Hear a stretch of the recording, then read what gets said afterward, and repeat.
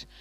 So we're continuing on in our series today, talking about the one another's. And if you remember last week, we talked about what does it mean to greet one another with a holy kiss.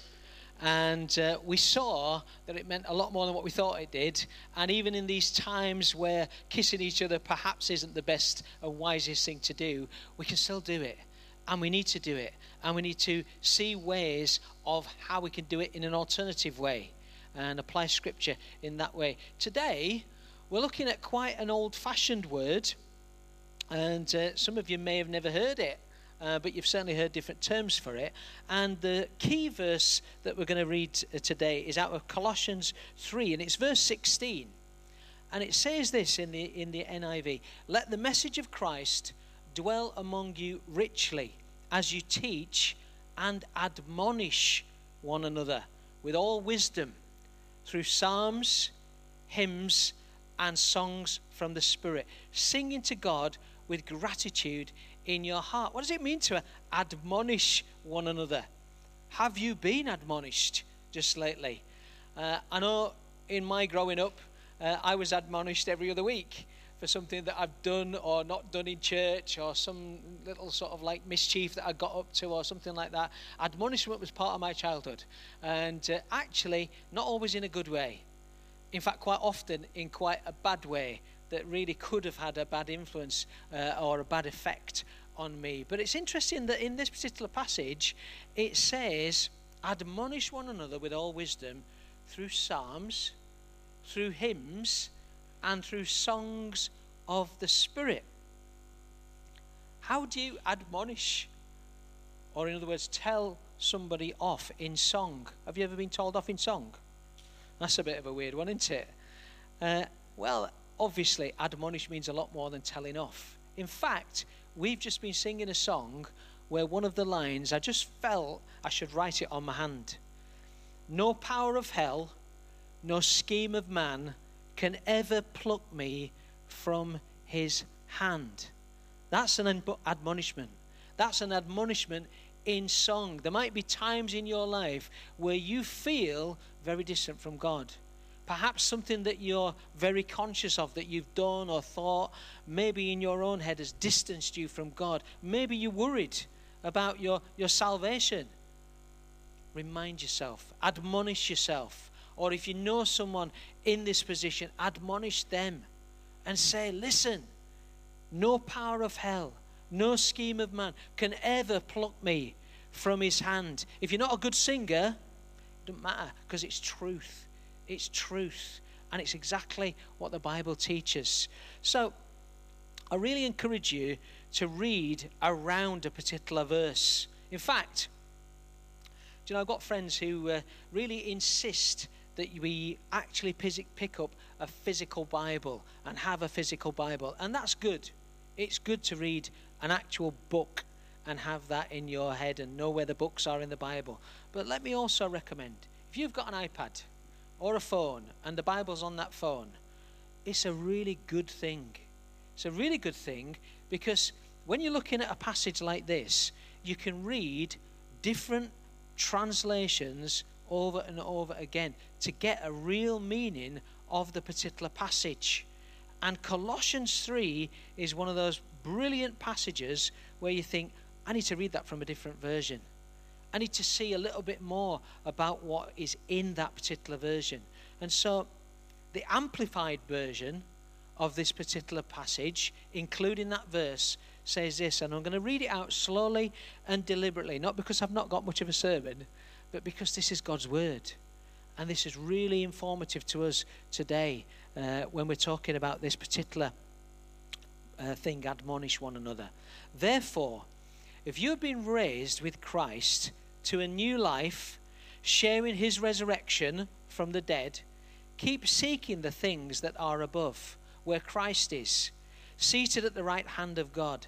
Set your mind and keep focused habitually on the things above, the heavenly things, not on things that are on the earth, which have only temporal value. For you died to this world, and your new real life is hidden with Christ in God. when Christ, who is our life, appears, then you also will appear with him in glory.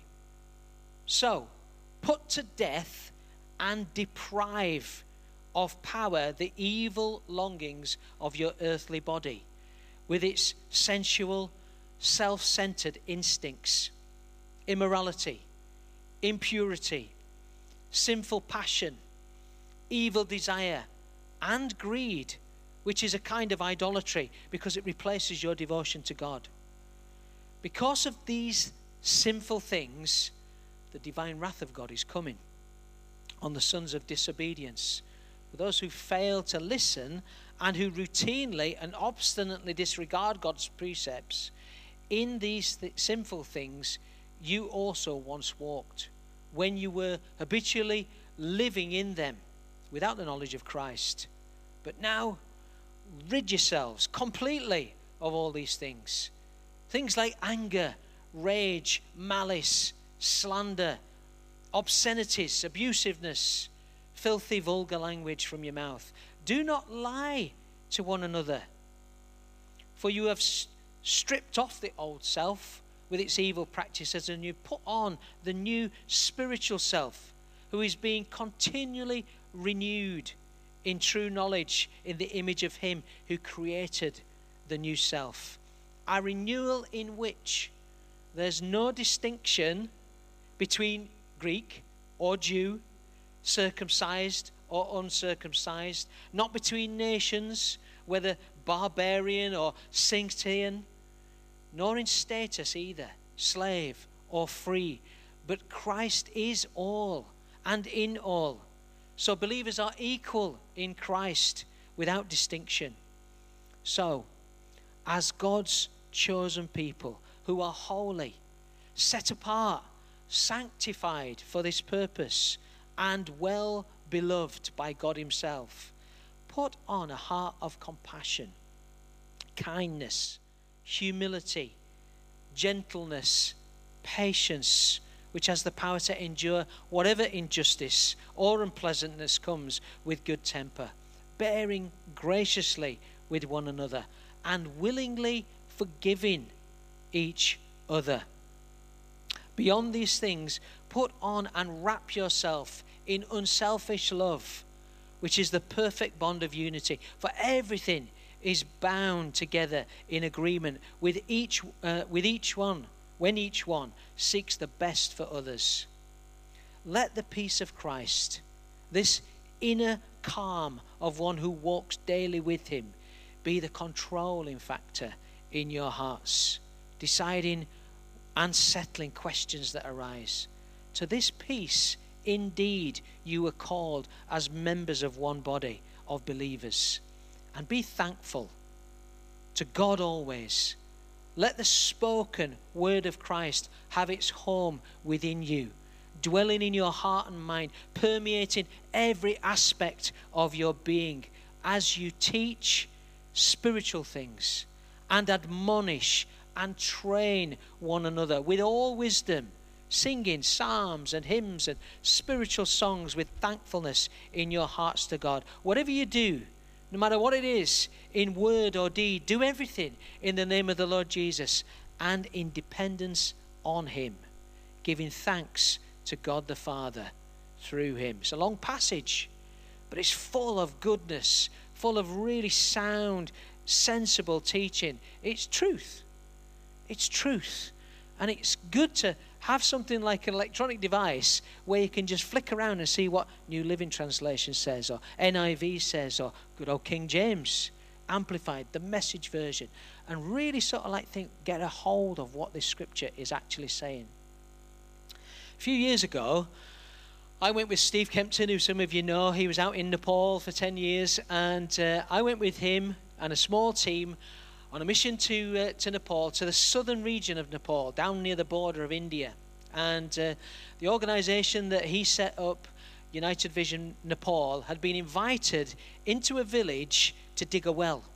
The village hadn't had a well, and it was full of all kinds of disease and illness, and the crops were bad and everything like that before this well. And they'd invited this Christian Christian charity in. They'd never heard about Jesus before, and this Christian charity had not even mentioned Jesus at this stage, and they dug a well for this village.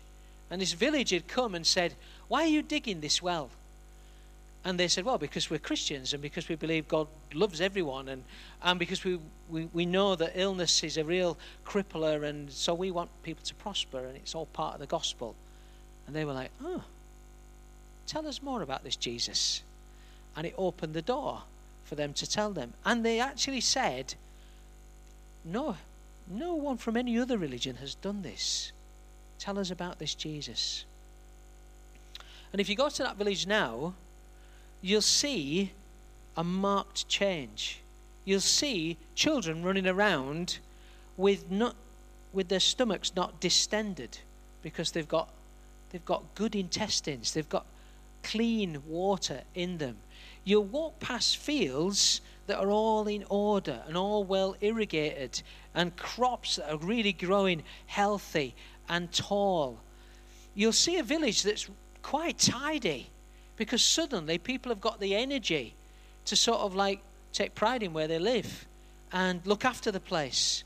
And it really, really is a happy place. 10 minutes walk down the lane, you'll come to another village. And that village, up to when we went anyway, had not asked UVN to come in and dig a well. And in that village, when you walked in, there was a distinct air of sadness, illness, dullness. I can't describe it any other way. The kids that were around looked poorly. Their stomachs were distended. The crops in the field were puny and withered and small. And there was a marked difference, because they weren't getting irrigated with good water. Yeah, they were getting watered every once in a while, but the water was quite a long way away, and the people were having to fetch it. Thankfully, the village with the well, when they started with the well, they started to share their water. And so it was having an effect, but it was much slower than if they'd had their own well. And do you know what? That really reminds me of the different ways that we can live our lives. If you become a Christian and you invite the Holy Spirit into your life, the Spirit of Jesus into your life, it's like digging a well that provides fresh water. If you begin to read God's word and to apply it to your life, it's like drinking in that fresh water, that good water. If you don't, if you just try and get wisdom from all over the place, different people's so-called good advice, you might start planting into your life stuff that's not particularly good for you, not particularly healthy. It might create things in you that really bring you sort of like an illness of the mind rather than the stomach, but it really has its effect. What Paul's saying here is Scripture, the Holy Spirit, Jesus, is fresh water. In fact, Jesus said, didn't he, I come to bring you living water. It springs up in you. It brings goodness. One of the great commentators that I really enjoy reading is N.T. Wright. And N.T. Wright says, if you look at Colossians 3 and you think about two villages, it's really interesting that I had this notion of these two Nepali villages with the fresh water. And then I read N.T. Wright, and he said there's two villages in Colossians 3. There's a village where attitudes of anger, malice, impurity, all kinds of that stuff are festering and being fostered. And if you want to live in that village, beware, because it's not good and you're in that environment. But there's another village down the road that's full of love and patience and kindness and gentleness and living water. And N.T. Wright recommends that you go and check out that village, because that's a village where you can prosper and you can grow and you can love one another. And now I've completely lost my notes. But anyway, so admonish. What does it mean in the Bible? Well, if you look at the dictionary definition, it gives us a little bit of a clue, because it says to warn or to reprimand someone firmly. Also, it uses other words: rebuke, scold, reprove, chastise. And I don't know about you, but I've certainly been chastised quite a few times. I've been reproved quite a few times. I've been rebuked quite a few times by well-meaning people, but maybe not in a real spirit-filled way sometimes. And certainly as a young man growing up, from a boy to a youth, I got involved in some stuff that perhaps freaked my grandparents out and other people in the church. And they were doing their best to try and stop me, but when they did it, I wonder if they were trying to do it in the fullness of what this passage particularly encourages us to do. Because it did have effect on me. I nearly walked away. I nearly jacked in, not just coming to church, but jacked in the whole God thing because of certain attitudes that I saw in people. But newer translations of the Bible have replaced this word admonish because it had those negative connotations. They've used words like exhort, encourage, or counsel. And they're the sort of words that we need to be thinking about. I'm not saying replace admonish. Admonish, the right understanding of admonish is all this. But today we encourage people to go for counsel, don't we? Go and talk to someone about that. It's best if you talk it out. Go and talk to someone who's going to encourage you. The Cambridge Dictionary says this: to admonish is to warn someone not to do something, usually in a kind way, it says. Well, I would add to that and say in a Christian way, in a spirit-filled way. And that's what Paul's doing here to the early Christians. He's saying admonish one another for two reasons. One, because you are a people of peace, and God's peace is growing in you. And peace is a good thing to share. But when you teach one another, encourage one another, or see something in someone else that needs a little bit of a challenge, do it in a peaceful way. Do it in a way that builds them up, encourages them, not pulls them down, not just scolds them. He also does it, encourages it, because he says, you're a people filled with knowledge. What kind of knowledge does he mean? Does he mean they've all been to university and got a degree or a master's or anything like that? Does he mean some other philosophy? No. He means godly knowledge. A knowledge of Scripture, a knowledge of what the apostles are teaching. The Christians, it says in Acts, they devoted themselves to the apostles' teaching, and they grew together. And all the one another's come out of that. Having a real relationship with Jesus and each other enables us to be people of peace and people who enjoy that living water together, sharing one another, pouring out that living water. And if you have that in your mind, when you see someone that needs a challenge gently or needs truth speaking into them in love, always be mindful that what you're doing is you're letting out that living water upon them. Not that wrath, not that tidal wave or that torrent of rage, but that gentle stream of living water. That's the way to reprove, that's the way to challenge, that's the way to help one another grow in peace. Admonishment has a strong sense of community, living with each other, building each other up in the most holy faith. And Dan's going to be talking a little bit more about loving one another next week and in the next couple of weeks, actually. And there's an awful strong sense about permissioning each other to speak into each other's lives. If we're building one another up in love, we need to be able to be truthful to one another, don't we? To help one another. And we need to open ourselves up. That's a very vulnerable place to be.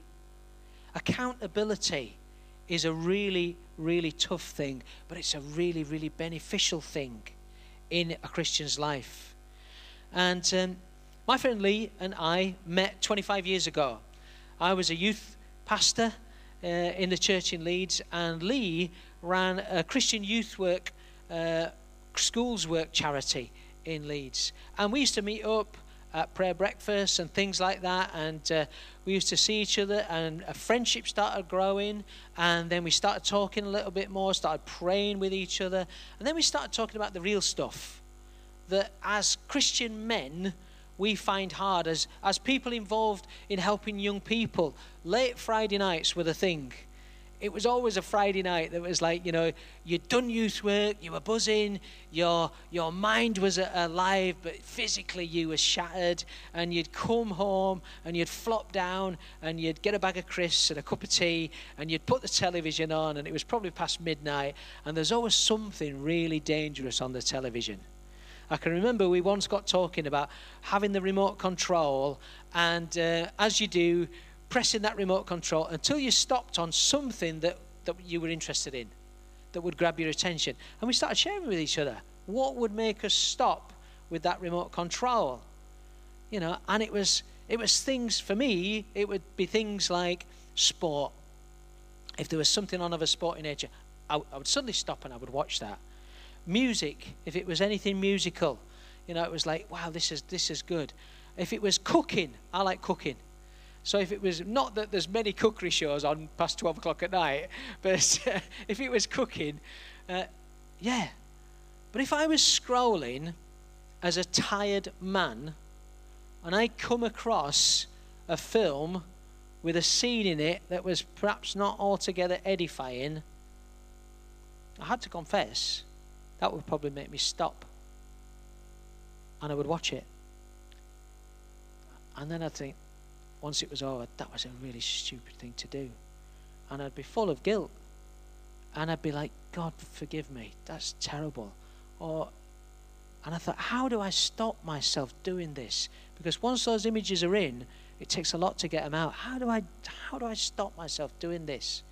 And like we shared. And interestingly, when you share with other people, you realize they struggle with the same things that you struggle with. It's not unusual. And so we started talking and started saying, how do we practically help one another? So Lee, myself, and another guy called Duncan, we started not just praying together, we started sharing with one another in an accountability sort of way. We used to have a little secret text to each other on a Friday night. Jules Holland is good tonight. That really meant, don't be stupid and watch something that is going to damage you spiritually. Just watch something that's innocuous and that you'll just enjoy. And accountability is a thing that keeps you on track. And I have to say that certainly in my life, having a friend that I can share some of my struggles with, all of my struggles with, some of my frustrations with and things like that has really, really helped me along that road. And accountability is all about admonishing one another. So I'm going to invite Lee to come and just continue on in this little passage. So let's give him a hand. Thank you, Lee.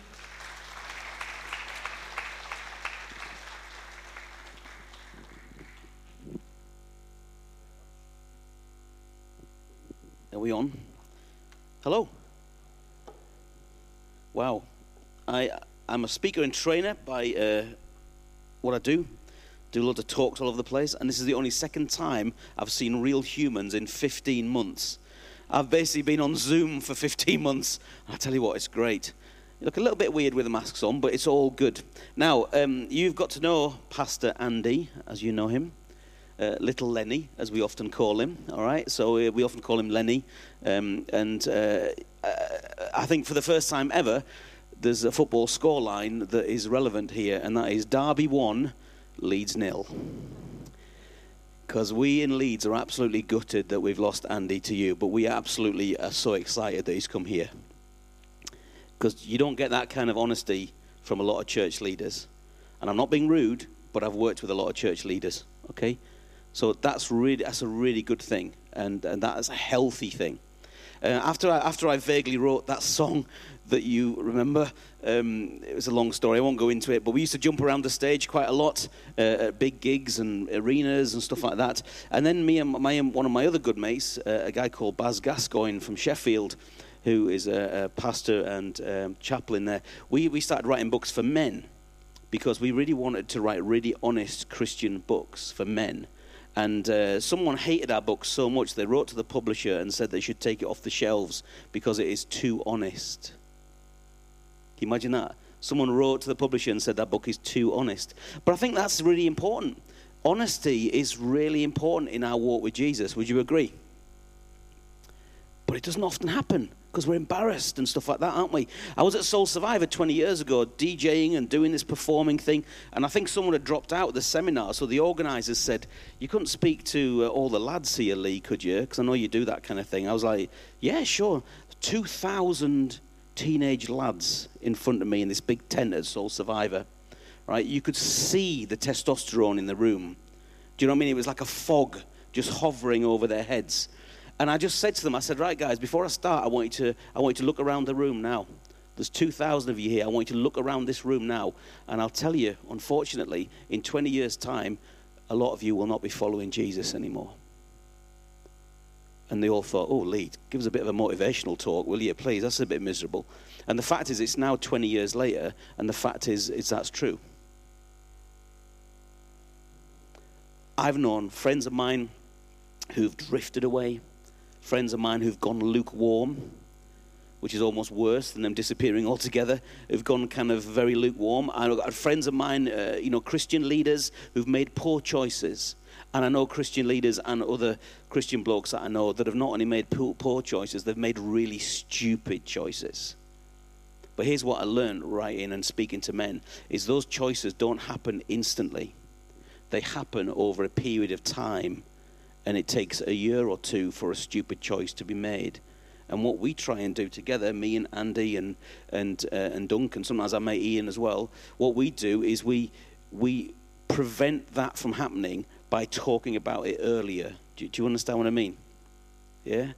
Because that's really, really important. So life can be tough, as Andy says, I'm being very careful the words that I choose here because I'm in a church, but poo happens, okay? All right? Sometimes things happen in life and they're terrible, aren't they? Or they're awful. And you just think, what is that all about?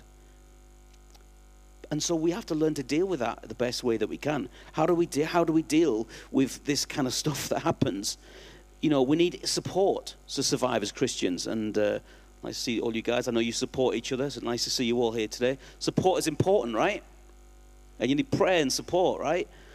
But also, would you agree that also sometimes we need a little bit of a kick? Just a gentle kind of, come on, Lee, a little bit of a kick. And that's a good thing to have. And that's what this admonishment is about. When he asked me to speak about this word, I had to look it up. I hadn't heard it before. Because I'm not from the Elim denomination. I'm from Pioneer. So we only read like comic books and the Message. Do you know what I mean? So that's a joke, by the way. I just want to tell you 2 or 3 stories, and then what I'd love to do actually, I was talking to Lenny earlier that what I'll probably do is I'll probably write a little document for you, or maybe do a video if you're interested in starting up this kind of relationship, because I think it could be really key for a church like yourself. I found out the other day that in Arabic, and I've got some friends who speak Arabic, and I've got some Muslim friends, and in Arabic there's 12 words for friend. In English we have like friend, acquaintance, good friend. English is terrible language, isn't it? Right? Even in love we have love, but I love my car and I love my wife. That's not right, is it? Greek we have loads of, but in Arabic they have 12 words, and the words for friendship go from someone you wave at in the street, or if you're English, someone that you nod at, all right? Right through to someone who you are inseparable from. Someone that you're permanently with. And friendship levels are going out. And I think that if it's 1 to 12, I would say that most Christians that I know sometimes never get beyond 6 or 7 in their friendship levels. And we're pushing it to sort of 9 and 10 at our levels, 11 maybe. Do you know what I mean? And I'll share that in this thing that I'll do. It's important that we just have some deeper friends. And the fact is, and I'm sorry just to women, you are so much better than blokes. Right? My wife goes out for coffee with a friend. She stares intently in her eyes and shares her whole life with her within an hour. Blokes go, you see the football? Yeah, all the best. And then that's it. Do you know what I mean? They talk about football and cars and nothing else. And what I love is when you get a bit of honesty and you start talking about real issues, yeah? Makes a big difference, doesn't it? But I know guys who just talk about football, they talk about cars, they talk about, that, and that's it. And they're done. So anyway, so we did start a meeting all that time ago. And this is kind of how we do it, right? So if you're interested in going a bit deeper, I think it works quite well in a 3 or 4. 3 is a good number. 2 can be a bit too intense, and if someone's having a bad day, so 3 you kind of pick up for each other. So 3 is quite a useful number. So choose your friends well and ask them, do you fancy going a little bit deeper than just saying hello and having a coffee? But choose your friends well, and it might not work, or it might do. But here's the thing, and Andy mentioned this, permission is everything, all right? I don't know any of you, really, so I am not going to speak into your lives. I'm not going to go up to you and go, can I just say, it's the equivalent of sending someone a note in a brown paper envelope and putting it under their door. It's never a good look, is it, right? My dad was a vicar, and, he used to get brown envelopes in the door. Dear Vicar, can I just mention that I didn't like the way that you did that sermon the other day, and I didn't like it at all. And can I just pick you up on these 4 spiritual points? He's like, you don't want the brown envelope chat. So, it's important that so permission is everything. If people don't give you permission to speak into their life, do not speak into their lives. Because it's rude and it's judgmental and it comes across as a bit weird. Seek permission. I think we have 3, you can agree 3 questions is a good thing. Well, I'll go into this another time, but 3 questions is a good thing. What's the 3 questions that we need to ask each other? So it was late night TV, stuff about our marriages, and other stuff we won't talk about this morning because it's probably not appropriate, but we would ask pretty tough questions, all right? And just, we were very, very good at bantering, right? Lenny's really good at making friends with people, particularly people that don't like him. He's really good at that, right? He will get on with anybody, right? If you put him in an empty room, he'll make a friend. Do you know what I mean? Right? In fact, he's annoyingly friendly. Like, he's just, Len, just give it a break, mate. But he will literally walk up to anyone and speak to them and be friendly. He used to know everyone in Leeds, all the different people, all the awkward people that I used to know in the council and everything else. He would know them all, and he'd get on with every single one of them. And people say, I know Andy Lenton. So Andy Lenton, he's lovely, isn't he? He's just annoying. But he is. But it's important that we get, beyond just the chit-chat. And I can't say that enough times, really. And food and drink's good as well. So if you're going to meet together, admonish each other, do it over a meal. I always find that's useful. In fact, I think everything in church should be done over food and drink. And I think anyone else who disagrees with me is a heretic. All right? There should always be more food and drink. Why is Alpha a success? I think partly because there's loads of food. I think that's partly. It's the Holy Spirit, Lee. Of course it is. But also nice food is important because it shows you. So a couple of little challenges for you, really. This sounds like quite an intense talk that we've had today. This sounds like we're being super honest. But we laugh a lot. We're not very good in church at laughing, are we? Do you know what I mean? We're not too good at that. But we laugh a lot. But we get serious. So sometimes it gets a bit too laughy, and then we just go, can we just, what do we need to talk about, lads? So sometimes we do that. But I just encourage us to find someone you can laugh with. I think a real friend is someone who doesn't judge you, someone you can completely be yourself with, and you can just, you can just have a really good laugh with them. And we talk about big issues in society, theological issues, stuff in the news. We talk about our work and we talk about our life. So I'm self-employed, right? So I run my own business. And we have a phrase. So when you run your own business, the problem when you run your own business is you're always working in your business. Right? Listen to the words carefully. I'm always working in my business, being busy, doing the thing, trying to get more work, doing websites, all that kind of stuff. But I realize that sometimes I have to work not in my business, but on my business. Where's the strategy? Where am I going? How am I planning this new stuff? Do you understand? And sometimes we're so busy doing life that we don't work on our lives.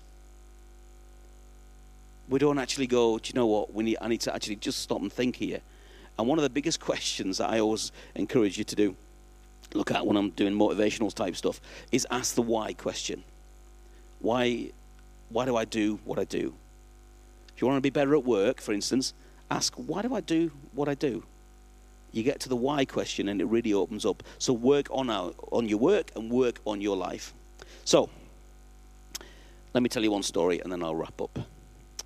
In 1944, I'm looking around the room here, I'm thinking, I don't know whether anyone's around at this time, but someone who's very, very much older will vaguely remember this. My mum just about remembers the end of the Second World War.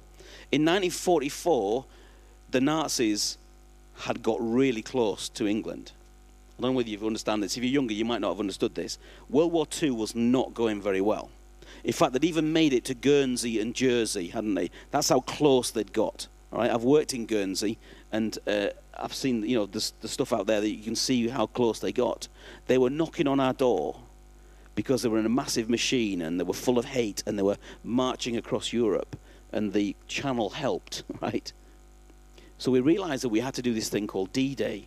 And D-Day took a long time planning. They thought, what if we chucked everybody, every boat, every armored car? What if we chucked everybody into France? We pushed them back and we liberated France. What if we could do this? This thing became known as D-Day. And you've probably seen Saving Private Ryan and all those kind of films. But there was a problem. And that was fuel. So they worked out this thing called Pluto. And my friend Steve Lee talked to me about this. Such an amazing thing. Pluto stands for Pipeline Under the Ocean. Pipeline Under the Ocean. Pluto. And from the Isle of Wight, they secretly did several pipelines from the Isle of Wight to the coast in France. And in those pipelines was fuel.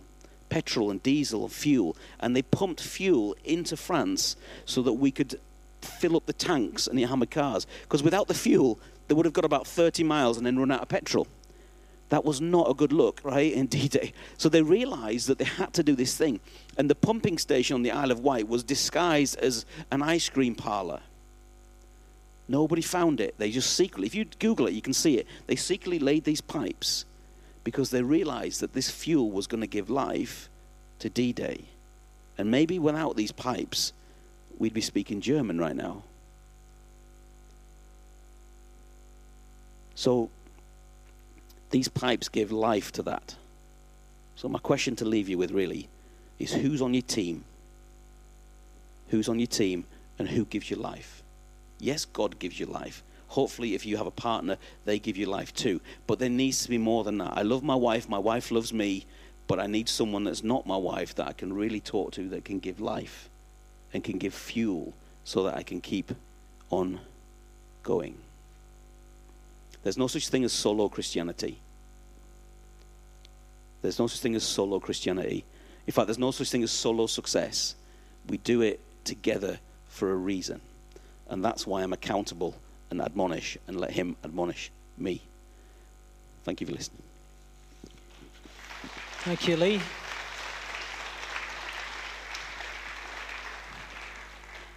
So the band can come back up, actually.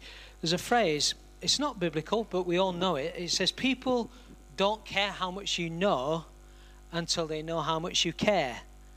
And that particular verse might not be in the Bible as it is written, but actually that is so true. How we communicate is of huge importance. People say that 7% of what a person says is what you remember. And 39% of what you remember is based on how the tone in how it's given. And that's interesting. But 54% is body language.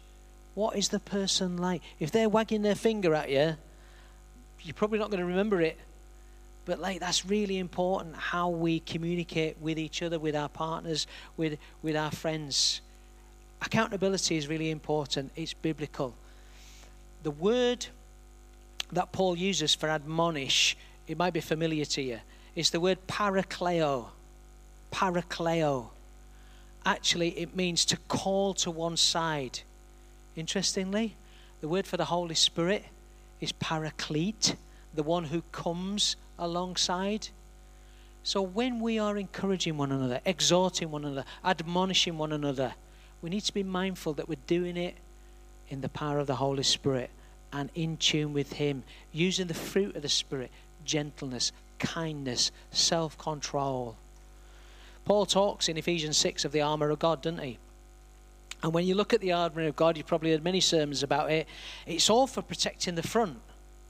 The breastplate of righteousness, the shield of faith. And there's nothing for the back. And many commentators have said that's interesting, that there's nothing for the back. Why? Because this stuff is about our backs. I'm watching his back. He's watching my back. We're watching each other's back, or we should be. That's admonishing one another. That is taking care of one another. That's love. That's what a church should do. We're going to sing. We're going to sing Jesus, What a Beautiful Name. And as we sing that song, I'd like us to really think to ourselves and pray in our own spirit to God and say, God, who have I got in my life that I'm vulnerable to, that I'm open to, that I'm inviting in my life, that I'm giving permission to speak into my life? Are they a Christian? Are they full of goodness? Are they full of knowledge, your knowledge, Scripture? Because they're the people that will do me good. They're the people that will bring this clean water, this living water. They're my pipeline. So let's just pray, and then I'll ask the band to lead. Father, thank you, Lord, that you are the source of that living water. But thank you, Lord, that you have commissioned us to be that pipeline, to be that well for one another. And Lord, as we grow in our faith, Lord, we know that we're not to grow in isolation, but to grow with encouragement, with love, with support from one another. So as we do that, Lord, may we be full of your Holy Spirit. Maybe we full of what your Holy Spirit wants to say and do through us. And Lord, may we be nothing but encouraging and exhorting people towards one another. Father, make this a strong fellowship in that love and in that bond for your glory. Amen. Let's stand, shall we? Let's sing.